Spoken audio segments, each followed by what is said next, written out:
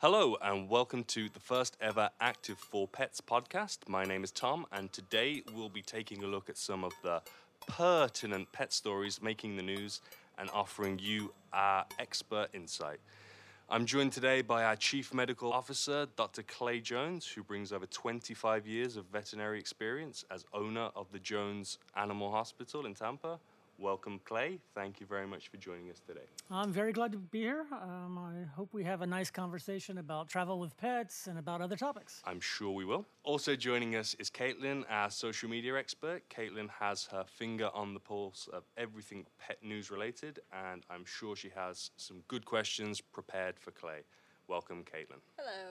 So, without further ado, October is an important month for animal lovers. It's National Pet Wellness Month, as well as National Adopt a Sheltered Dog Month. So, with hopefully many of you looking at adoption this month, we thought it would be interesting to take a look at some of the common issues affecting shelter pets to get you started. So, Clay, over to you. What are some of the more common issues you see with shelter pets? Are there any signs we should look out for? Well, first of all, adopting pets, you should always first consider a shelter or rescue group. There are very fine animals there, which make very good pets. These dogs and cats are screened for behavior and health. They've been vaccinated, of course, spayed and neutered. And even if you're partial to a certain breed of dog, like let's say you wanted to have a beagle or you had beagles in the past, you can get on the internet or go to Google. You can type in beagle rescue, find a rescue group or a rescue beagle. And these are animals that need a good home. So this is the purpose of our talk today is always remember from the beginning, shelter pets and rescue groups. And I can speak to that. I have a rescue dog, and I went into the shelter here looking for a Chihuahua for my 500 square foot apartment, and I came out with a 60-pound lab mix. So it's not to say that if you're looking for a dog that and you're looking for a specific breed that you're not going to find the breed that you're looking for, but you also might find a dog that's just as loving and steals your heart just as quickly. Exactly. There's a misconception about shelter and rescue animals. They're not always abused, and they're not dangerous or wild animals that they found on the side of the street. These are well-deserving pets that need a home, and all they really need is TLC, some tender, loving care, and they make fine pets. Clay, when I went into the shelter again, I fell in love with my dog. I didn't even ask any questions, took her home that day. But I did realize that there were probably some questions that I should have asked. So what are some things that any people that are considering adopting a pet should really have prepared and ready for when they do go to a shelter? One important thing is to ask if they know how this shelter pet or rescue pet was living beforehand. Some did not have much exercise. They were inside, maybe in a kennel situation a lot of times throughout the day. Others were used to running around in a backyard or in a field all day. So it kind of gives you some background of what your pet's activity level will be and behavior will be for the future. So, Clay, there's a lot of people out there that when they go out and they decide they want a dog, they have their heart set on a certain breed of dog. So they only want this dog, so they think that the best place to go is to a breeder that specializes in that dog. Is that true, or is that something... Well, yes, you can go to a breeder and adopt a dog. That's a fine thing to do. But there's this option that we're talking about. A lot of times you'll be just as satisfied as getting a shelter pet that may be in the beagle breed, maybe a tiny bit of a mix. And actually that may be helpful because that induces a lot of health, which we call hybrid vigor, or, a mix of genes inside your background, which gives you a healthy pet. Would you say getting the animal's medical history when you adopt a pet is an important step to take as an adopter? Yes, the medical history is very important. It generally is going to revolve around routine health care because, a shelter or rescue is not going to adopt out a seriously ill animal unless they describe it to you totally beforehand as a special situation. And of course, they would give you all the background on it and probably even give you a lot of follow-up visits with regard to a really sick animal that you adopted. But mostly it revolves around preventative medicine. And with the preventative medicine, these are routine things, being vaccinated and taking preventative medicine. So you've mentioned a little bit about how medical history and background are important to know as far as when you're adopting a pet. Are there any things that, a lot of pets get surrendered and they don't really have a backstory? Are there behaviors that you can look for in the shelter or things that maybe the shelter workers could pick up on that would be important questions that you would ask for those pets that don't have that background? Yes, when you adopt a pet from a shelter or a rescue group, it's very common for these pets to have this issue called being timid. Timid usually has to do with socialization. It's not really a dreaded problem, but socialization meaning sometimes they haven't interacted with people much. So the best advice always is that after you've adopted your new pet is take time, don't get worried. The behavior will improve greatly. And have your pet around people and around noises of people and about interactions with people as much as possible. And dogs respond very, very quickly because remember, dog behavior comes from people. Good to know. Now, how long would it take for a dog to get over the ideas of being timid or if there's any kind of issues, lingering behavioral issues that maybe you didn't pick up on in the shelter? How long does that take? There's no exact time period. Most improve greatly very quickly within a few months, but we have some that are timid for their whole life, but it's not at an extreme amount at all. Excellent. Yeah, just to say that here at Active for Pets, we are very supportive of animal adoption. So if you have space in your home and in your heart, we strongly urge you to adopt an animal in need.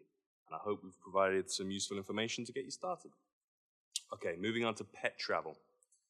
Last month, an Air Canada pilot diverted an international flight from Tel Aviv to Toronto to save the life of Simba, the French bulldog, who was traveling in the cargo hold.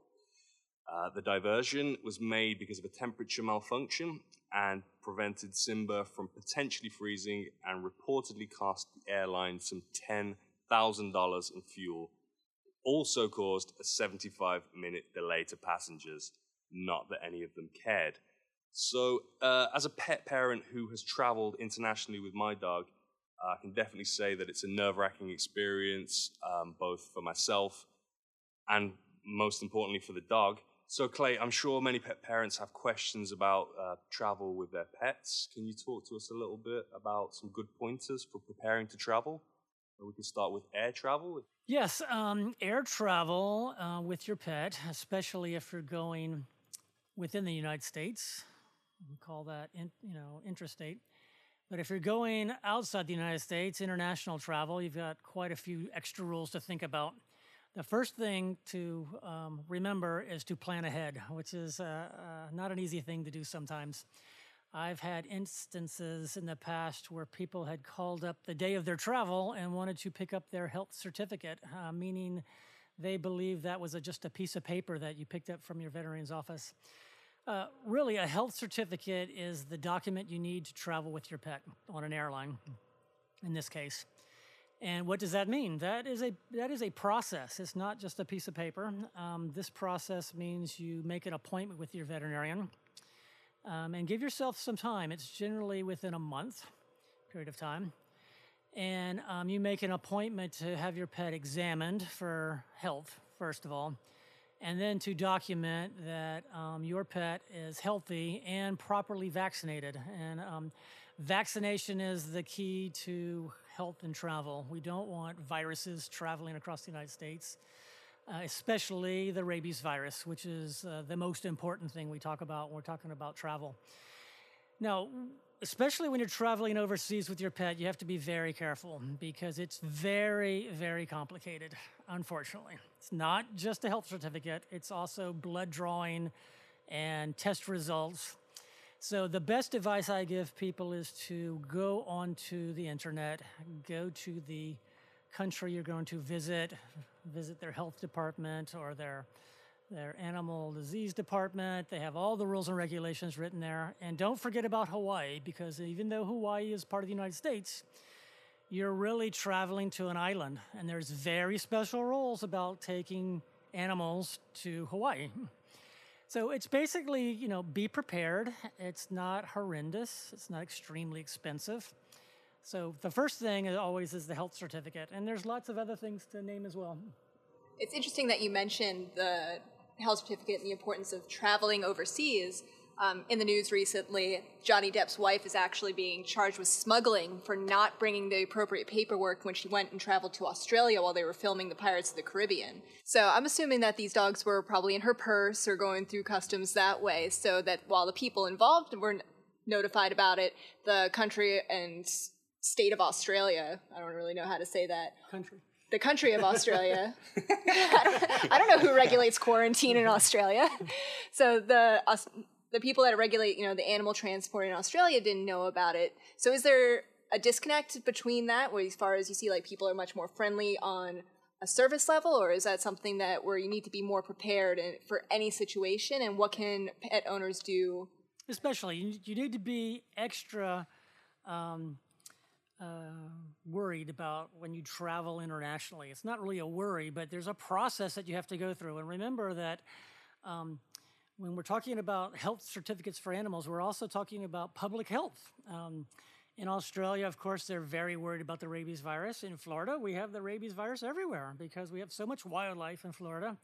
But we don't want those viruses to be in our pet population, dogs and cats. And if you travel with a dog and cat, there has to be absolutely documentation that we are properly vaccinated and we don't have any signs of disease of lots of viruses, including the rabies virus. So in this scenario with the Depp family, they made a mistake, and that happens commonly, and that would mean you would go into a quarantine, which we're going to talk about in a moment. All right. What exactly are they looking for? Speaking of quarantines, what exactly are they looking for in a quarantine? Like, why would they need to hold your pet for any amount of days, much less, I think some countries have up to 30 days quarantine where you can't have your dog and they have to keep it at the airport or in a special building? Generally, the quarantine revolves around your paperwork. Now, it's not paperwork in the sense that you forgot to check a box or you have a typo or you misspelled somebody's name. It means that the documentation and the process was not correct to ensure, absolutely documented, that a dangerous virus or any other type of dangerous disease, in our example now is the rabies virus, which is the main one. The reason why we're so worried about the rabies virus is that the rabies virus is fatal. It's a very, very serious matter. We don't want a bat in Florida to bite a cat or a dog in Florida to somehow have the rabies virus in their body before they have signs of disease. You need to be vaccinated, and everything has to be exactly documented. So that means basically proof that we have a dog going to Australia that does not have rabies. Some places don't have rabies. There's a few places in the world, in different countries, they don't have rabies virus, and they don't want anybody to bring it to them. In the United States, we have rabies virus. People get the rabies virus in the United States. Not very many, 3 or 4 people. They get bit by a bat or a raccoon, and they generally don't know they got bit. Fortunately, the rabies virus now in people, they've made great strides to find more treatment options. But it's a very, very serious matter. So the documentation about the paperwork is not frivolous. It's serious, but go through the process. Give yourself time. Go onto the internet and read all about it before you go. I think it's interesting that you bring up the point about, maybe only 3 or 4 cases. People don't think that rabies is actually as big of an issue as it is in the United States. Just recently, a woman in Wyoming died from rabies. She got bit by a bat in August, didn't realize she was infected until several months later, and just this past week, the virus infected her.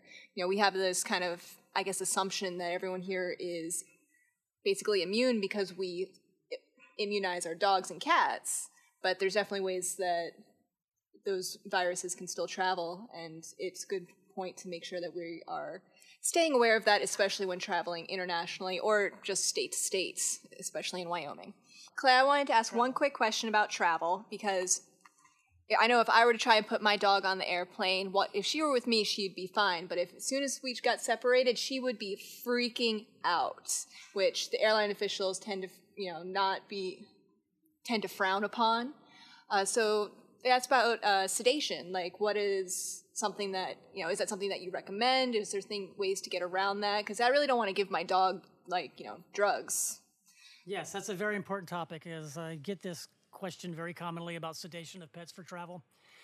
In general, I do not recommend sedation for travel. Of course, there's exceptions to the rule, but we do have tablet forms of drugs, anti-anxiety drugs that can be given in the rarest of cases. But aside from that, there's been studies done on which animals have had trouble, life-threatening trouble, while traveling on an airplane. And unfortunately, most of the ones that had trouble were the ones that were sedated. So sometimes sedation is good, and sometimes it goes the other way and it's bad. The best advice I can give is pretty common sense things. When you're about to travel, the day of travel, it's probably best to travel on an empty stomach. Dogs can get upset, have irritable bowel syndrome, have diarrhea or some other problem. Probably a good idea just to travel on an empty stomach, and that's very easy for pets to do for a day. The second thing is that if they're traveling with you on the plane, you're now allowed to carry them on the plane on a small carrier. You're there with them, and that usually is a calming effect. If you have an extreme example of a dog that has a separation anxiety or these other things, talk to your veterinarian precisely about it, and I'm sure he'll come up with answers for you with regards to sedation. Just leading off, since you mentioned traveling on an empty stomach, yesterday was National Pet Obesity Awareness Day. So really food is a huge issue. I keep hearing about all of these pet food recalls, everyone's trying to go organic or gluten-free. So really I just wanted to ask you, what should I be feeding my dog? Okay, pet food is a huge, huge topic, and we could have a very long debate about which food is the best food. I use the common sense approach with regards to food. We start from the very beginning, especially with dealing with dogs and cats. We're going to talk about wet food and dry food. Now, the benefits, and this is what I recommend, is that we always use dry dog food and dry cat food. Now, there's one thing to think about that with marketing of foods is that watching your pet devour food because it's very rich and probably very unhealthy, it's fun to watch, but is it really good for health? When dogs eat dry food, they're constantly crunching.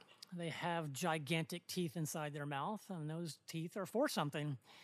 The more crunching they do, the less problems they're going to have with dental disease and teeth problems. Dogs are different than people, so are cats. They are not going to get monotonous about eating the same form of dry dog or cat food every day of their life. Now, of course, you and I would go absolutely crazy if we ate the same meal every single day. Dogs and cats aren't like that. In fact, their health is probably better if they eat the same dog or cat food every day, as long as they're doing well on it. I always recommend stay with major brand dog foods. There's lots of choices. And one small point I'd like to make is that it's very difficult to read labels about which dog or cat food has a certain amount of this ingredient or that ingredient. My best advice is major brand pet foods. Purina's a big one, Hills, Kennel Ration, there's Royal Canin. And be very savvy about fancy packaging. A lot of times the dog foods are about the same, but the fancy packaging changes all the time with regards to different types of marketing techniques. So keep the common sense approach with dogs to dog food. And generally, you need to realize that these major companies, these pet nutrition companies, they spend a lot of time researching dog and cat food. It is balanced. You don't need to eat varieties of dog foods or variety of food groups or extra vitamins. Balanced is going to mean all the food ingredients, all the necessary food types you need are already inside the dog food. And that's something that everybody should remember. I'm glad that you said that, because there are definitely some organic food brands out there that just make me feel like such a horrible pet parent for not feeding my dog the $50 bag of food. So knowing that as long as I use common sense approach that my dog's going to be healthy is really a relief for me. I just wanted to ask a quick question about feeding schedules. I've been reading lots about grazing versus scheduled meal times. Do you have any input on that? Yes, I have lots of questions about frequency of feeding. I don't think it's near as an important issue unless you have a disease or a problem. We have some dogs and cats that are diabetic. They need to eat at a precise time, multiple times, depending on their medications. We have other dogs like a Doberman who may have had a bloat problem in the past. His eating schedule may be different, but in general, healthy dogs, it's fine to feed a healthy dog or cat once or twice a day. But when we're talking about obesity, leaving food down, you need to think long and hard about leaving food down. That could lead to obesity. I tell my clients that they can perfectly fine to feed their dog or cat once or twice a day, leave the food down for a time period, and then take it back up. There's no problem with that at all. And obesity, of course, is a huge problem in the animal health field. So overfeeding is one thing, and the caloric value of food, which sometimes gets very high when you're talking about canned food. So the old saying is that the leaner you are, the longer you live, and that's true. It goes both ways, too. It works for humans as well. So if your dog is obese, just throwing it out there, it is also National Walk Your Dog Week, so go out for a walk. Not that we need a week to celebrate walking your dog. You should do it every week of the year, every day. And another item about treats. I've had some clients who I've spoken to, and I've realized that really their dog's whole diet is treat. They don't really eat any dog food. They subsist on treat. The way I look at treats are the best way is low calorie, of course. You have to be very careful not to get these Slim Jim type, grease type of treat. Always use treat for behavior and for reward. That's the way I look at it. One way, if you want to do something simple, you come home after a long day's work, you want to interact with your dog or your cat, have your dog sit and then give a treat, or have your dog do some sort of behavior that's beneficial that you could reward them for. That's a good technique with regards to treats. Really, with dog obesity, the old saying is if you eat less, you lose weight. That's very true. There's a few examples of how that's not true. It's not that common, but we have a few diseases. If you have your dog or cat on a diet and we're not really losing weight, make an appointment with your veterinarian. Blood work can be done. There is a syndrome out there called hypothyroidism. We see it from time to time. And if you think that's going on, call your veterinarian's office. I'm glad that you touched on treats because my dog is a vacuum cleaner. She basically eats anything, though I am a fan of giving her people food as treats, usually healthy stuff, carrots, sometimes cooked eggs. But is that something that, me as a pet parent should avoid, or is that something, what can I give her? Actually, what are the best treats? Healthy, natural treats are the best. I have lots of my clients who use carrots. I have some that use popcorn. Popcorn works really well. Just try not to get the really buttered up type. And, popcorn, you can play games and throw it up in the air, but use common sense about treats. It goes way overboard. I've done it myself sometimes, but keep in mind that health is always the best idea that we have right now. Keep things healthy. Okay, one last quick question, and I think it's tough. My dog is a specialist guilt tripper. He knows exactly where the treats are in the house, and he will literally go and sit by the cupboard waiting for the treat. Do you have any tips for pet parents that experience similar issues? Did you hide the bag? What did I tell you? We could go with Put the bag somewhere else. Put the bag somewhere else. Put down the fork. How about no more treats? Individual, how about that? Okay, so hide the treats is the expert advice on that one. Thank you very much for that. We're coming to a close here, and I'd like to say thanks again, Dr. Jones, for joining us today. We really appreciate your expert input. My name is Clay Jones. I'm technical services veterinarian for ActiveForPets.com, and I greatly enjoy this podcast. And just a quick plug for our company. Active for Pets is a health solution for people who love their pets like family. We offer mobile pet health records, online vet consultations, and second opinions for people who would like to be better connected with their pet's well-being. For more information, you can go to our website, which is www.activeforpets.com. And I'm going to pass it over to Caitlin, who's going to give you some information on our social media. For more pet wellness tips and awesome pet stuff, be sure to follow Active for Pets on social media. You can find us on Facebook, Twitter, and LinkedIn at Active for Pets. That's ACTIV for Pets.